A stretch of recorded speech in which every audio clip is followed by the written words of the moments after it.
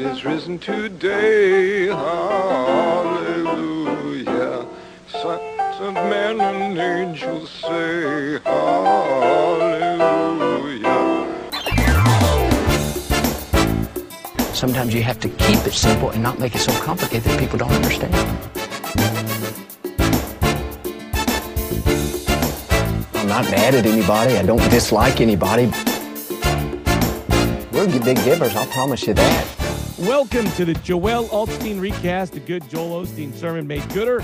He's Brandon, I'm Larry. Why are we qualified, as we see every week, to host this recast? Because just like the great Joel Osteen, we did not graduate from Oral Roberts University, and we too did not get any theological training. 30 minutes of a Joel Osteen sermon without some of the less theologically sound misnomers. Okay, Brandon, let's get into it. Is Dare to Pray Boldly the name of Joel Osteen's sermon this week, or the name of a new barbecue sauce lineup that he revealed in stores in South Carolina? It really could be both, right? Yes. Well, it really could. I guess that's the whole point of what you do there. Yeah. Is that it could be both. It is the name of his sermon, though. It was this sermon. I realized something. No. I realized something about myself in the sermon, so I'm very excited to talk about it. Okay, let's look at the tail of the tape. Dare to Pray Boldly, which really would make a great barbecue sauce. Originally aired September 24th, 2022. Lasted 27 minutes and 21 seconds short. Pre-sermon joke was about a rich guy hosting a party and dared his guests to swim with crocodiles. The always important ask for money graphic did not pop up until 12 minutes, 45 seconds in. The giant earth globe behind Joel turned on its axis 22 times. We got to figure out what that's about. I still don't understand how he's got this giant globe. Do you count every time? Yes, of course. Oh, my gosh. Or our intern does.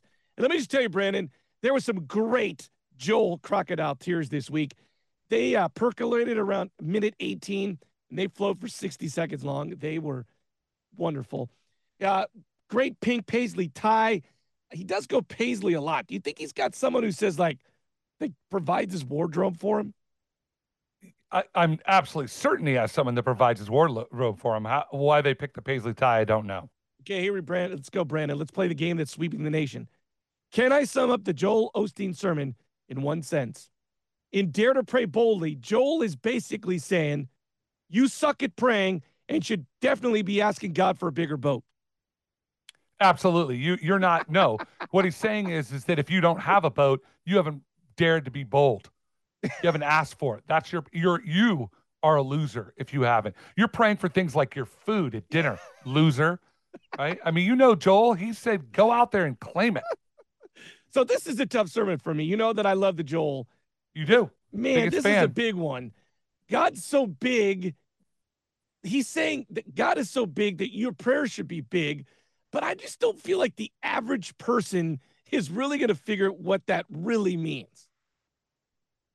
My favorite part about this sermon is not only it's big, but Joel basically made it sound like God and the angels kind of sit up in heaven. Yes. Whatever they do, they play cricket or whatever they're doing, they're just hanging out. And all of a sudden, they don't hear any of the other prayers. But if they hear somebody like, I claim a boat in the name of the Lord, the angel's like, what? Brandon's praying boldly. It's time to get to work. Angel Gabriel and Archangel Michael, they come down and they start actually going to work because of my bold prayer. Your bad theological moment of the week for me. Joel basically vomits all sorts of bad dogma this week. Worse when he contradicts. Whoa. You don't believe that, so don't say it. It's a good point. He contradicts his own words. He says at one point, are you releasing those inner secret wishes you have to God? And then later goes on to say, God already knows what's going on within us in the first place. So which is it? Does God know our inner secrets and that we want to be Fabio? Or does God not know, but only will grant us to be Fabio if we say it out loud? My sense is what Joel, that there is a game that you have to play with God, because God's sitting up there. He's like, he says, I know Larry really wants this new EV. He wants this new Tesla. I know he wants it. I know in his heart, but he's not asked me for it. So I'm not going to give it to him until he asks me for it. But the second you do, God's like, oh, all right, let's do this. Getting you that EV, Larry. I think that's what it is. I think he's like, God knows everything, but he's not giving it to you until you ask for it. Damn it. So then where do the big prayers stop? Like, if I'm Joel and I say I want a big ass house and I get a big ass house, then I should next be praying for a big ass boat? Yes. Oh, Whatever you want, you need to pray boldly. Don't pray for like, what do you say, praying for like children or health? Those are little prayers. Pray for big prayers. Go out there and ask God for big things. well, there is this idea of like a prayer board where you put your big dreams out there and you kind of run to them. So, once again, I don't think it's bad to pray for end world hunger, right? That's not a bad, that's a big prayer. Yeah. But Joel doesn't say that. He says pray for big things. And I feel like audience is eating up, oh, I need a big house. Well, I think that his audience is made up of people that are attracted to him and that sermon and that place because he uses sort of basic pop psychology, which is sort of think positively and things will happen. And it's true. If you think positively, you're probably more likely to have things happen in a positive way than if you think negatively. That's sort of pop psychology 101. But the problem that Joel has is he layers God on top of that. He basically acts like God is some sort of something you can manipulate, trick. God's just sitting up there. He's just like, oh, wonder what I'm gonna do today. Oh, there's a big prayer. I got to go to work, right? That's the way that he's got a very small vision of God, even though he portrays it that God is this big thing, right? I just look at Joel and think to myself, wow, this dude has just tapped into the insecurities of humans and poor people who want more but don't know how to get it. And he's like, you know what? I got a secret trick for you. God.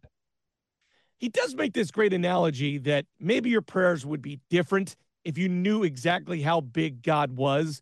So if you think about God as gazillions, a bazillion years old and stretches across the sky, like if you understood that, that might promote you to change your prayers. And I'm kind of okay with that. Absolutely. And I think that he hits into some of that stuff. I think that's the power of Joel, is that he picks something that's partially true and he just runs with it. He chews on that bone until there's nothing left. That we both believe that God does want to hear our prayers and wants us to pray big. But or at least I know you trust Joel with everything, but I believe that God will give us what we need, not what we want.